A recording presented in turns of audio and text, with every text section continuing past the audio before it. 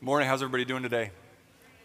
Good. Hey, that was a pretty decent response. Normally it's about one person. It's good to see you today.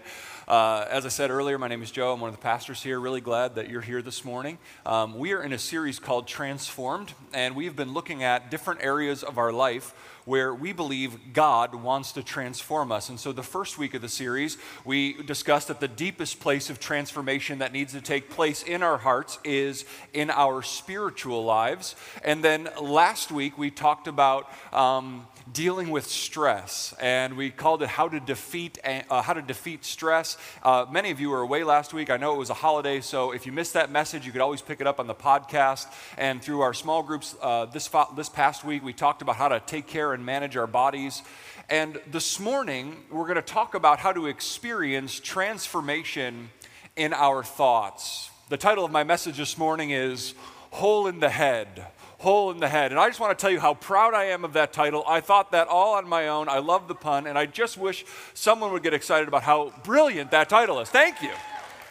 I was sitting at St. Peter's Village, the bakery there, working on my message, and that came to me, and I thought, that is brilliant. So that was my big thought of the week, and I hope the message is good. So in preparation for my message this week, I talked to one of my friends. His name is Jim. He's a therapist. He has been a marriage and family therapist for 2+ decades. And I asked Jim on the phone early Wednesday morning, I said, Jim, give me your best 5 minutes on how people can change the way that they think. And after I gave Jim $175, he told me this. He started to tell me the process of how our thoughts develop.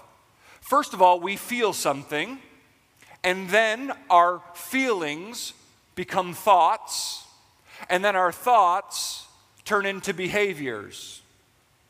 For example, let's say something happens that makes you feel angry, like being cut off in traffic. Someone cuts you off and you feel anger or rage. You think that other person is a dummy, and then you express that thought through words or possibly gestures if you're not that close with Jesus that morning. Or maybe here's another example. You're on Facebook and someone has posted yet another picture of their dinner. And you think, oh my goodness, I don't know why people do that. So you feel annoyed. And then you feel annoyed, and then you think something about that person like, I wish they would stop being annoying. And then you say it out loud to your spouse, why do people post pictures on Facebook? And then you've sinned because you're just a judgmental jerk. Okay, so we understand how feelings become thoughts that become actions. Here's the downside. The speed that feelings generate thoughts that become actions is incredibly fast. How many of us recently have thought about slowing down our thought process? Like, that's not something we're actively thinking about when we're thinking. Like, I need to slow down how I'm thinking. My friend made the point that most of us are inattentive to our feelings. We don't actually identify what we are feeling and why we are feeling it. Many of us can say like, oh, I just feel angry, or I feel happy, or I feel really down today. But we don't do the hard mental work of asking, why am I feeling the way that I'm feeling? What does that mean? It means that a lot of our thoughts and behaviors are simply reactions to how we feel instead of responses that are well thought out. But there is good news. It's possible to take control of our thinking. Just by way of illustration, I don't know if you know the name Viktor Frankl. Viktor Frankl wrote the book Man's Search for Meaning. Viktor Frankl was an Austrian neurologist and psychiatrist, and Viktor Frankl also spent time as a prisoner in a concentration camp. He's a Holocaust survivor. And he makes this powerful observation about our ability to choose what we think. He says this, we who lived in concentration camps can remember the men who walked through the huts comforting others, giving away their last piece of bread. They may have been few in number, but they offer sufficient proof that everything can be taken from a man but one thing, the last of human freedoms, to choose one's attitude in any given set of circumstances. Isn't it incredible that you could be experiencing hell on earth and still choose an attitude of service? Let's bring this into our context as the people of God. The cross and resurrection of Jesus Christ gives me and gives you more choices when it comes to our thought lives. Jesus Christ on the cross not only paid for our sin, but in his resurrection, he defeated our sinful nature. And I know some of you may not know what that phrase means, sinful nature. Our sinful nature is the fatally flawed part of our hearts, minds, and emotions. It's what's broken inside every human being. It's that moment when you're watching the news and you think, how could someone be capable of doing that? And think to yourself, oh my goodness, people are broke. But then here's the thought we normally have, I'm not that broken. Yes, you are. Let me put it in these terms. If you're driving down 422, down where I live in Pottstown, there's that stretch of 422 where it's the 40 mile per hour construction zone. And sometimes I'm shocked how fast people go because no one is paying attention to that. It should say 40, ha, ha, ha, just kidding, because everyone acts like that's the case. But here's the thing. Sometimes I'm driving 60 down that and someone will go by me going 90. And I think, what is wrong with that person? They're going so fast, they're going to cause an accident. Here's the reality. They might be a bigger lawbreaker than I am, but we're both lawbreakers. The person going 41 is a lawbreaker, and the person going 101 is a lawbreaker. And that's our sinful nature that Jesus defeated on the cross. Like, we're all broken, whether we're breaking the law by 1 mile per hour or 60 miles per hour. See, because through Jesus Christ, you're made new. We don't have to be slaves to our thoughts. Let me say that again. We don't have to be slaves to our thoughts. This morning, I want to give you a biblical pathway to being transformed in your thought life.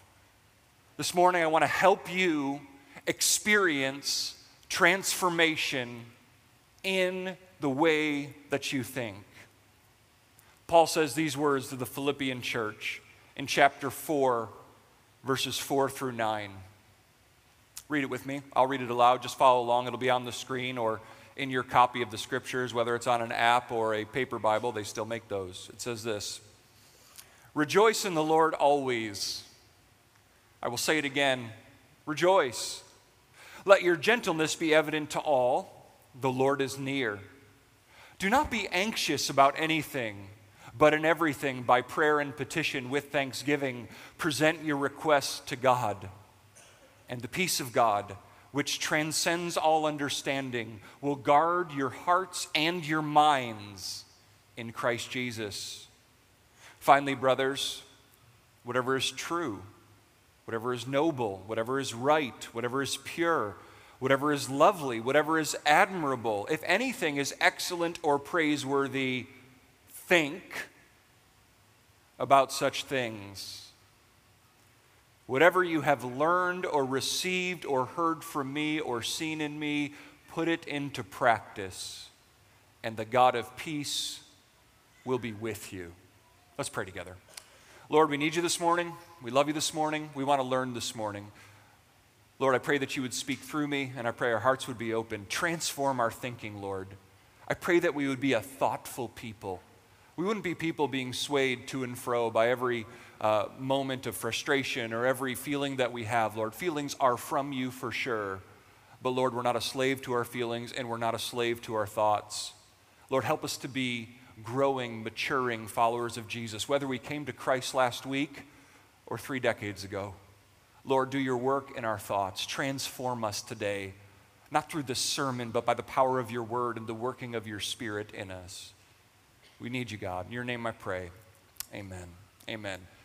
So we look at this passage in Philippians, and it's tough when someone just reads a passage out of a letter and they're like, okay, so you're going to talk about transforming our thoughts. And if you're like a biblically minded person, you should be asking questions like, well, what was Paul even talking about here? Why would he say these things at the end of this letter to Philippians? So just to give you an idea of what the Philippian church was facing, listen to these words from chapter 1. And this kind of gives us an idea of the climate and the culture in Philippi when Paul wrote this letter to them. It says, "For it has been granted to you on behalf of Christ, not only to believe in him, but also to suffer for him, since you are going through the same struggle you saw I had, and now hear that I still have." So what is Paul telling the Philippian church at the beginning of the letter? You're struggling, you're suffering like I'm suffering. So this is a suffering church. This is a church that was probably experiencing a lot of emotions: anxiety, worry, fear, and maybe even doubt. They were probably thinking all types of things like we do when we're in crisis. They probably have big questions for God. They're like, I'm following Jesus and now I'm struggling and suffering. Some of you have asked those questions. Maybe you're asking that question today. And Paul closes the letter with several commands to help shape their thinking in response to their circumstances. So today we're going to talk about how to transform your thoughts based on this passage. Because the Philippian church, there was something about Paul's parting words to the Philippians where he needed to get across to them, this is how you should be thinking. How to transform your thoughts. The first thing Paul tells them is, choose joy. Choose joy. 14 times in the book of Philippians, Paul tells the Philippian church to rejoice or to have joy, or he talks about how his joy is in them. And let me just ask you, let's just have an honest moment in church together this morning. How many of you have ever read the Bible and thought, this verse bothers me? Yep, how many of you thought that? This verse bothers me. Okay, you got to read the Bible to feel that way. But sometimes you're going to read the Bible and you're going to feel that. And I felt that this week when I see, rejoice in the Lord always. And then Paul says, I'll say it again, rejoice. Dude, do you know what my life is like? Do you know what I'm facing? Do you know what I'm going through? Do you know what I'm thinking about? Do you know what keeps me up at night? Rejoice in the Lord always. Could you come down to reality, Paul? Could you maybe enter into our pain and understand what we're going through? I don't understand how you could be so pie in the sky theologically and you could just say to the church, rejoice in the Lord always. I'll say it again, rejoice. Sure, easy for you to say until you consider that Paul was in prison when he wrote this. I'm generally a pretty upbeat person, but this idea of rejoicing in the Lord always, not sometimes, not when you're feeling good, not when you get a check in the mail, always, just seems so unrealistic to me. Can I get an amen? Like unrealistic command in Scripture. Amen, that seems unrealistic. Maybe you guys are just better at joy than I am. If you walked in here this morning and there are some heavy things happening in your life, you might be thinking the same thing. And yet Paul says, rejoice. I think the reason this simple bottom line command may be tough is because we don't have a true understanding of what the word joy actually means. So this week in my study, I found a couple explanations of this word joy that were super helpful that I want to just share with you, because sometimes when we hear the word rejoice in the Lord always, is Paul saying plaster a smile on your face and act happy even though your life stinks? This is what one scholar says. Gerald Hawthorne, I don't know Gerald, but I'm sure he's nice, but he's smarter than I am, and he wrote the Word Biblical Commentary, and he says this, he says, for Paul, joy is more than a mood or an emotion. Joy is an understanding of existence that encompasses both elation and depression, that can accept with creative submission events which bring delight or dismay, because joy allows one to see beyond any particular event to the sovereign Lord who stands above all events and ultimately has control over them. Pastor Tim Keller says this about the word joy in Greek. He says the Greek word for joy is a delight in God for the sheer beauty and worth of who He is. Its opposite is hopelessness and despair. And its counterfeit is an elation that is based on experiencing blessing, not the blesser, causing mood swings based on circumstances. When we start to understand joy, we realize it's not plastering a smile on our faces. Let me just say this clearly. God's plan for dealing with negative thoughts that are caused by negative circumstances is not to pretend like they don't exist. That's ridiculous. To experience wholeness in your thought life, your thoughts must be deeply rooted in reality. However, we must be clear that we must acknowledge ultimate reality. What is ultimate reality for people who love and follow Jesus? Ultimate reality for a follower of Jesus is that we can experience authentic joy in God because we alone, out of all other religions, out of all other people in the world, we alone are uniquely capable to see beyond the temporary pain of the present. We can choose, and as an act of faith, to delight in the sheer beauty of who God is. We're able to look at Jesus, who died for us, and remind our souls that we are deeply loved. We are able to stand on the promises of God, that He will never leave us or forsake us, that He is working together all things for good for those who love Him. We can choose to rejoice in the face of our circumstances only because we serve the one who gives us endless reasons to rejoice. Where does Paul say your joy is supposed to come from? The Lord.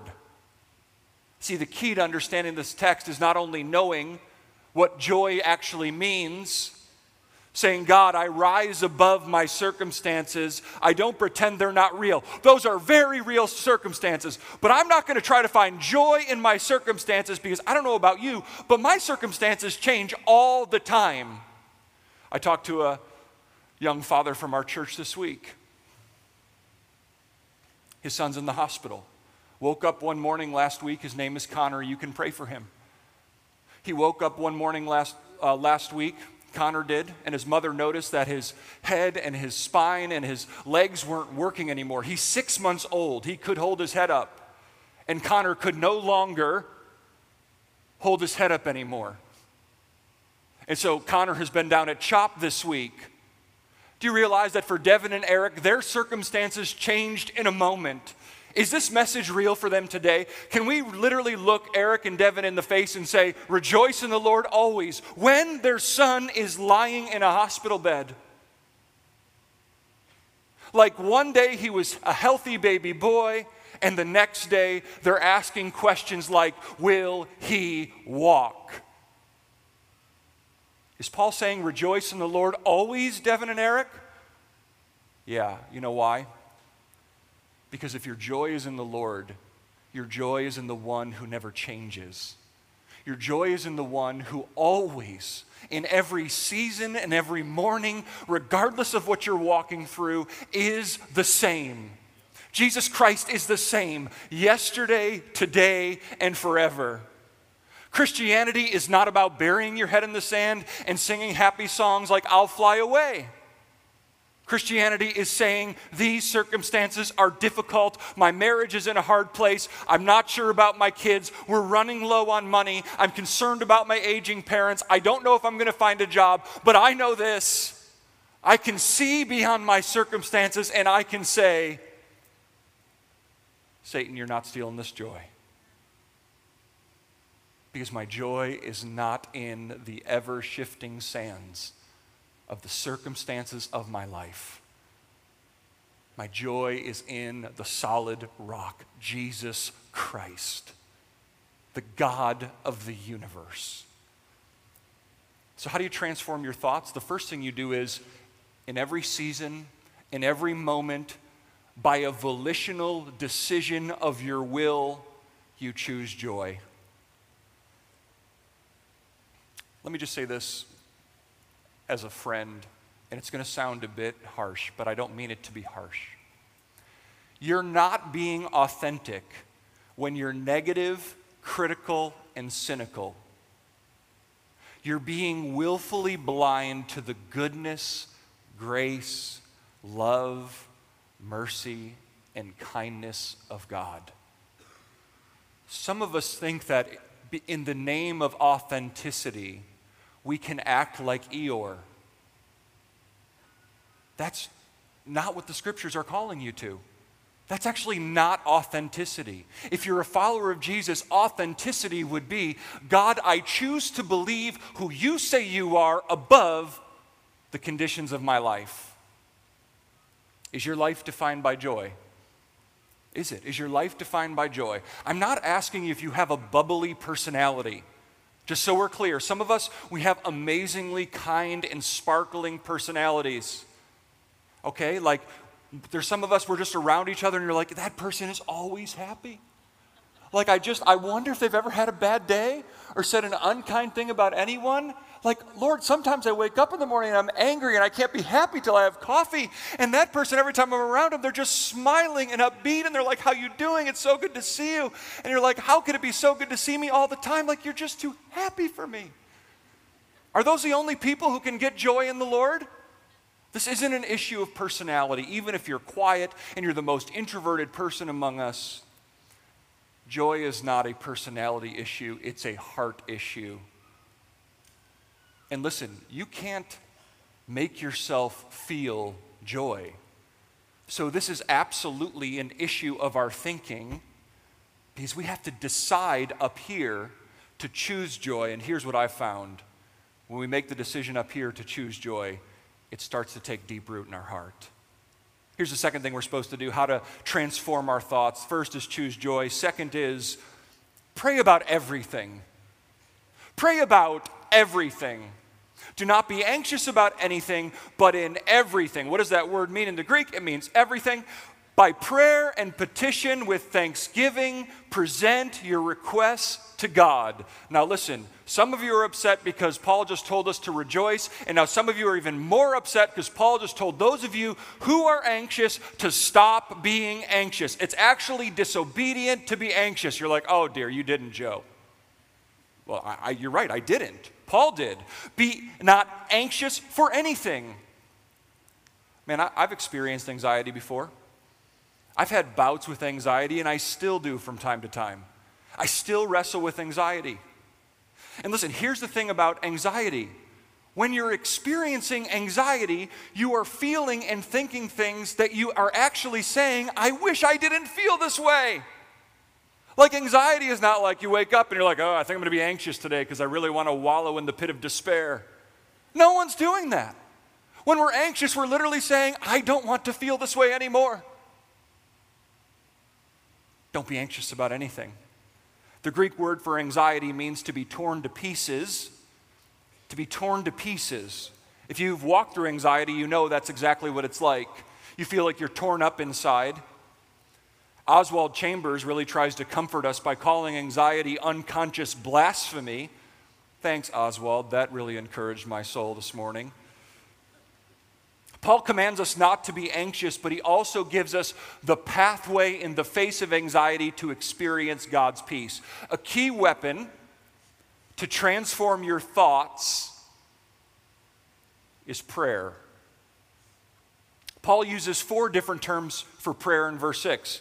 He actually says 4 different ways we should be praying. He says, first, by prayer. What does that word prayer mean? This is just the broadest Greek word for communication with God. Then he says, by prayer and petition. This means to sincerely share personal needs and problems. This means with the Lord, you get specific about what you need his help with. You actually talk to him about why you're anxious. Then he says we're supposed to be thankful. A heart of gratitude for all that God has done should fill our prayers. Now let me just say something about this word thanksgiving, because I think that there's some bad teaching out there about prayer when it comes to being thankful. Some people believe that if you can just visualize what you want from God and you thank him for it before he does it, that means it's yours. That's not true. There's nowhere in the scriptures that would indicate that you could undercut the sovereignty of God by visualizing something and proclaiming, that's mine, God, and if I'm just thankful for it and I say, Lord, thank you that you're going to do it, that it's done. Hey, listen, there's people who've prayed that over people with cancer and they're still dead. And then we say things like, well, maybe that person who prayed didn't have the faith. Maybe they didn't thank God the right way. This word thanksgiving means that your attitude in prayer should always be, God, thank you for what you've done in the past.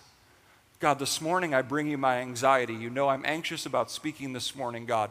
God, I pray that I would experience your peace this morning. I pray that you would help my thoughts not to be about me, but it would be about the people that I'm ministering to this morning. God, thank you that Sunday after Sunday, you do this in my life. God, I just welcome your peace into my life, God.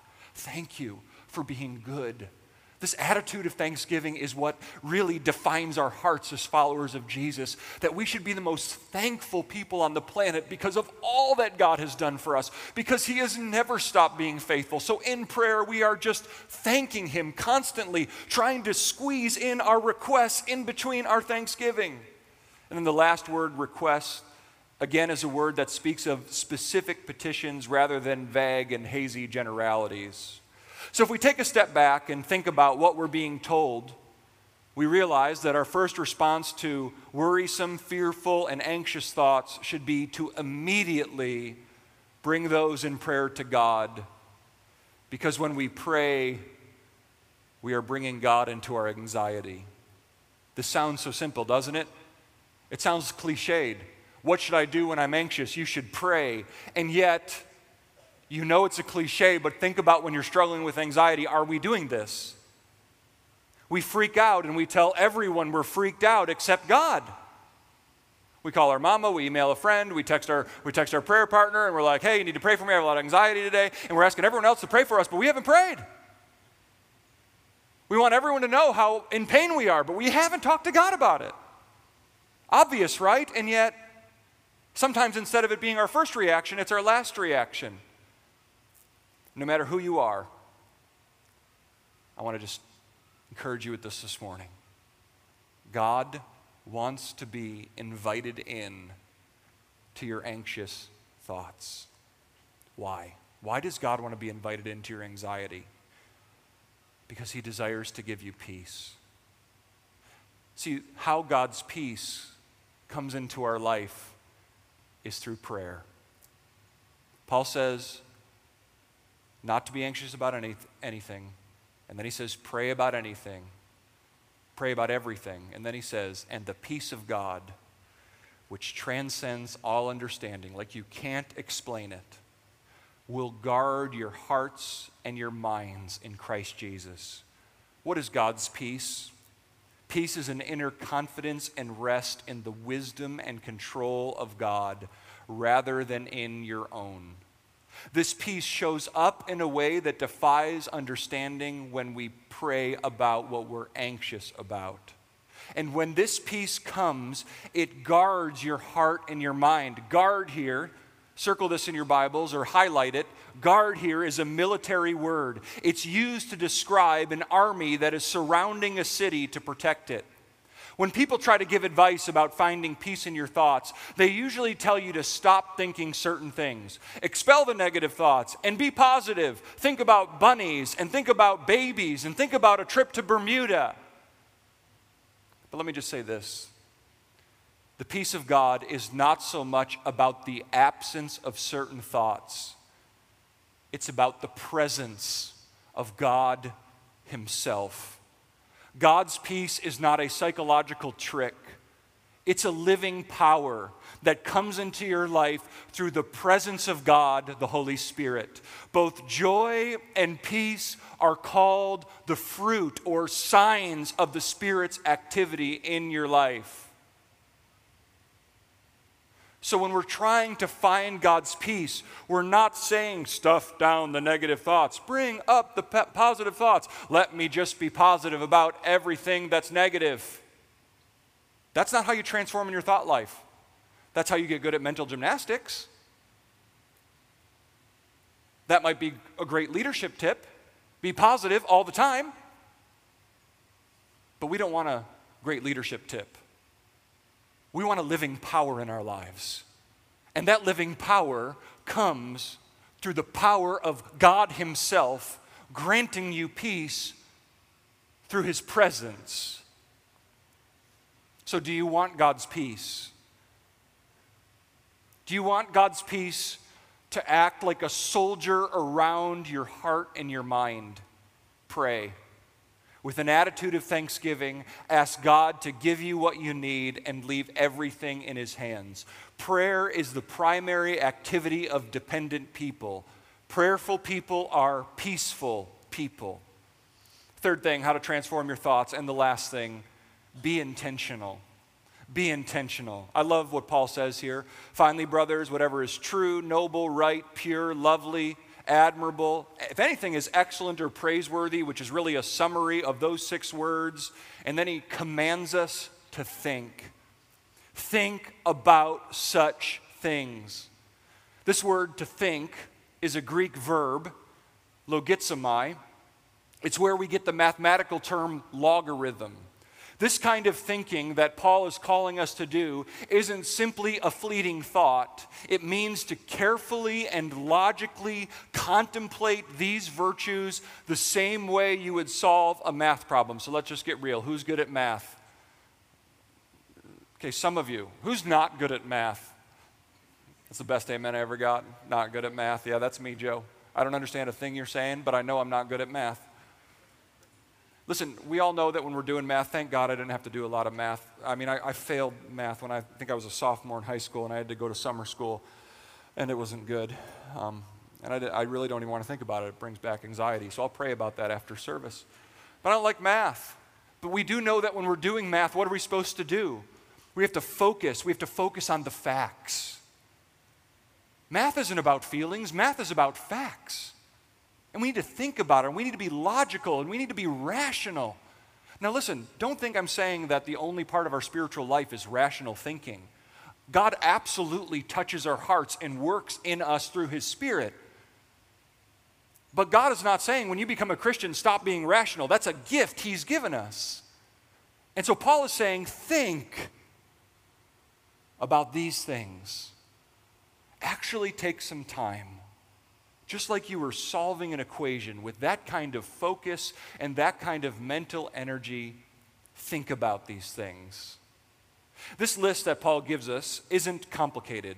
What they mean in English gives you a good idea of what they mean in Greek. I don't need to pedantically go down every one and define what they mean. You know what true is, and you know what noble is. I think this list offers us an opportunity to ask ourselves this question. What are we intentionally thinking about? Are you thinking about what's true and right? Are you thinking about what's true and right? Are you making a conscious, willful effort to fill your thoughts with God's truth? Do you think about God's Word? Are you reading God's Word? Are you considering what it means for your life? Do you spend time thinking about the truth of Scripture, doctrine we call it? Do you ever take time to dwell on your sinfulness?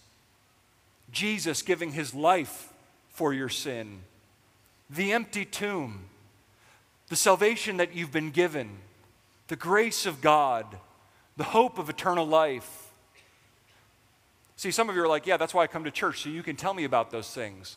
Listen, if you want to experience stability in your thought life, day in and day out, you need to be filling your mind with God's truth. Because God's truth brings stability.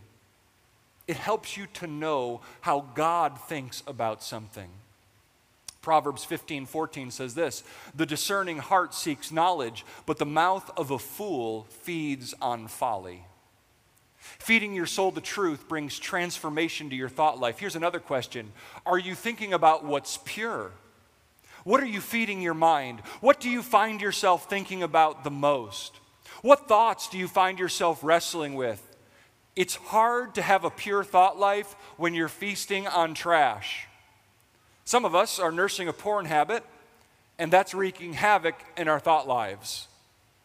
We're either thinking about the shame and guilt associated with looking at pornography, we're thinking about the next time we get to look at pornography, or we're thinking about what we looked at the last time we looked at pornography. Hey, I promise that is not the way to transform your thoughts.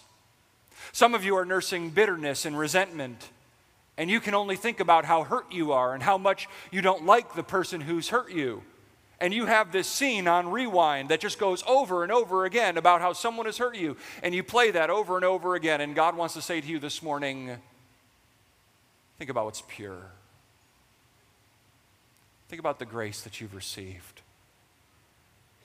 Think about the cross where God sent his Son to die so that you could be forgiven. Think about how that motivates you to be a person of forgiveness. Some of you are nursing fear and self-doubt, and your thoughts are dominated by lies, deception, worry, and a lot of what-ifs. Some of you, all you think about is anxious, fearful thoughts. The point is this: you can choose what you think about, and even more than that, you've got to protect your mind. You have to make an intentional decision about what you're thinking about, because that is what determines what you want and what you desire, and your mind determines what you do when you react to the stimuli of life. Transformation of thought. Choose to rejoice. Be intentional. Pray about everything. I'm thankful, though, that when God comes to us and he shares these commands to us through the Apostle Paul in the book of Philippians, God is not saying, do this on your own. Transforming your thoughts is not something you do on your own. Listen to what Paul says in Romans chapter 8, verses 5 through 6. Those who are dominated by the sinful nature think about sinful things.